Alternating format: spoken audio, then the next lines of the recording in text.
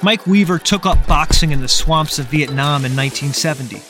Not yet 20 years old, the young Marine found the training deeply inspiring and threw himself into it with a fierce passion. After Vietnam, he moved to California, where he trained to the point of exhaustion, but his results were lackluster at best. Rather than sulking about why he wasn't reaping the rewards of his efforts, he denied himself the luxury of giving up. It would have been easier to quit, to concede that he would likely never achieve his dream of becoming a boxing legend. Instead, he pushed himself harder. And it didn't go unnoticed. He became a favorite sparring partner for Muhammad Ali. And although he lacked finesse, his chiseled physique and incredible strength tested the abilities of the more talented boxers against whom he sparred. That's what he seemed to be good at, making other boxers better. No one believed in him or his dream to be a champion. For the next half-decade, Weaver languished in obscurity, the punching bag of more capable superstars. He blew every break he got, losing 6 of his first dozen fights. There hasn't been a whole lot of glory for challenger Mike Weaver, especially early in his boxing career. He lost to Leroy Jones in this fight for the North American Boxing Federation title and continued to struggle in small clubs. But the experts agree that he was starting to show promise, whatever that meant.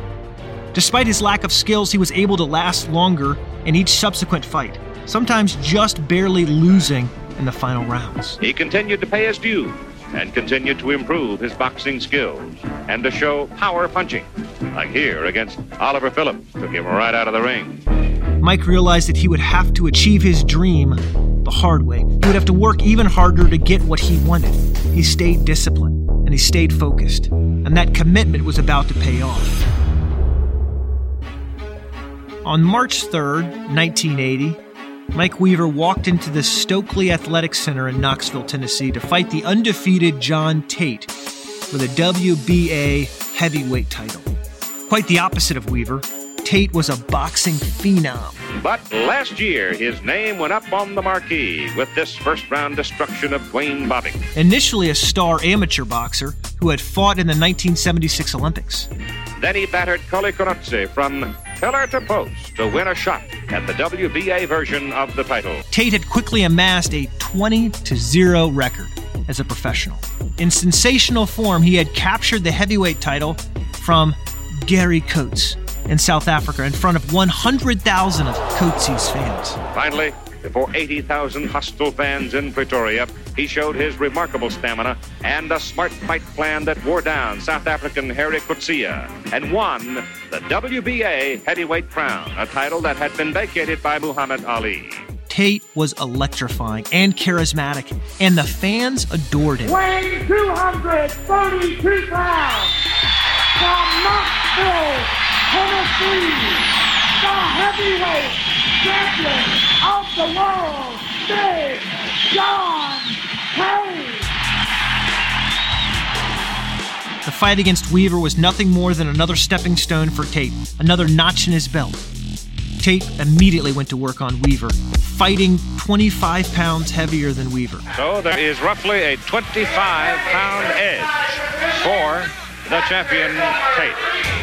He moved effortlessly through the first 10 rounds, smashing Weaver with wicked jabs and brutal right hooks.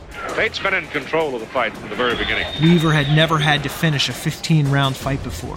He had always finished his fights much earlier, and the fatigue was evident. Stamina, on the other hand, has been something of a problem for Mike Weaver. As the sound of the bell for round 15 clanged, Tate glided around the ring, minutes away from victory.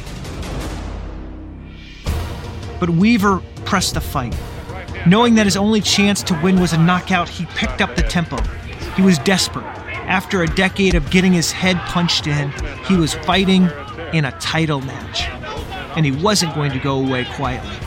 His arms felt like rubber, but he kept swinging.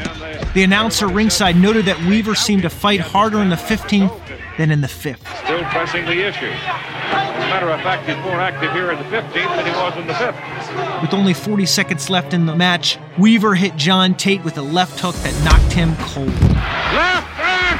Tate goes down in his face! Weaver hit him with a left hook, and Tate is down! Go! It was the right punch at the right time. With less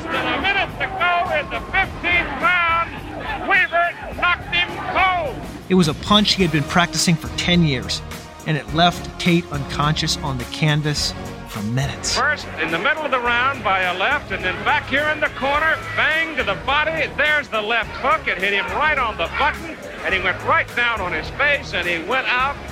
He really didn't move. Against all odds, Mike Weaver became the heavyweight champion of the world and one of the greatest boxing inspirations of all time.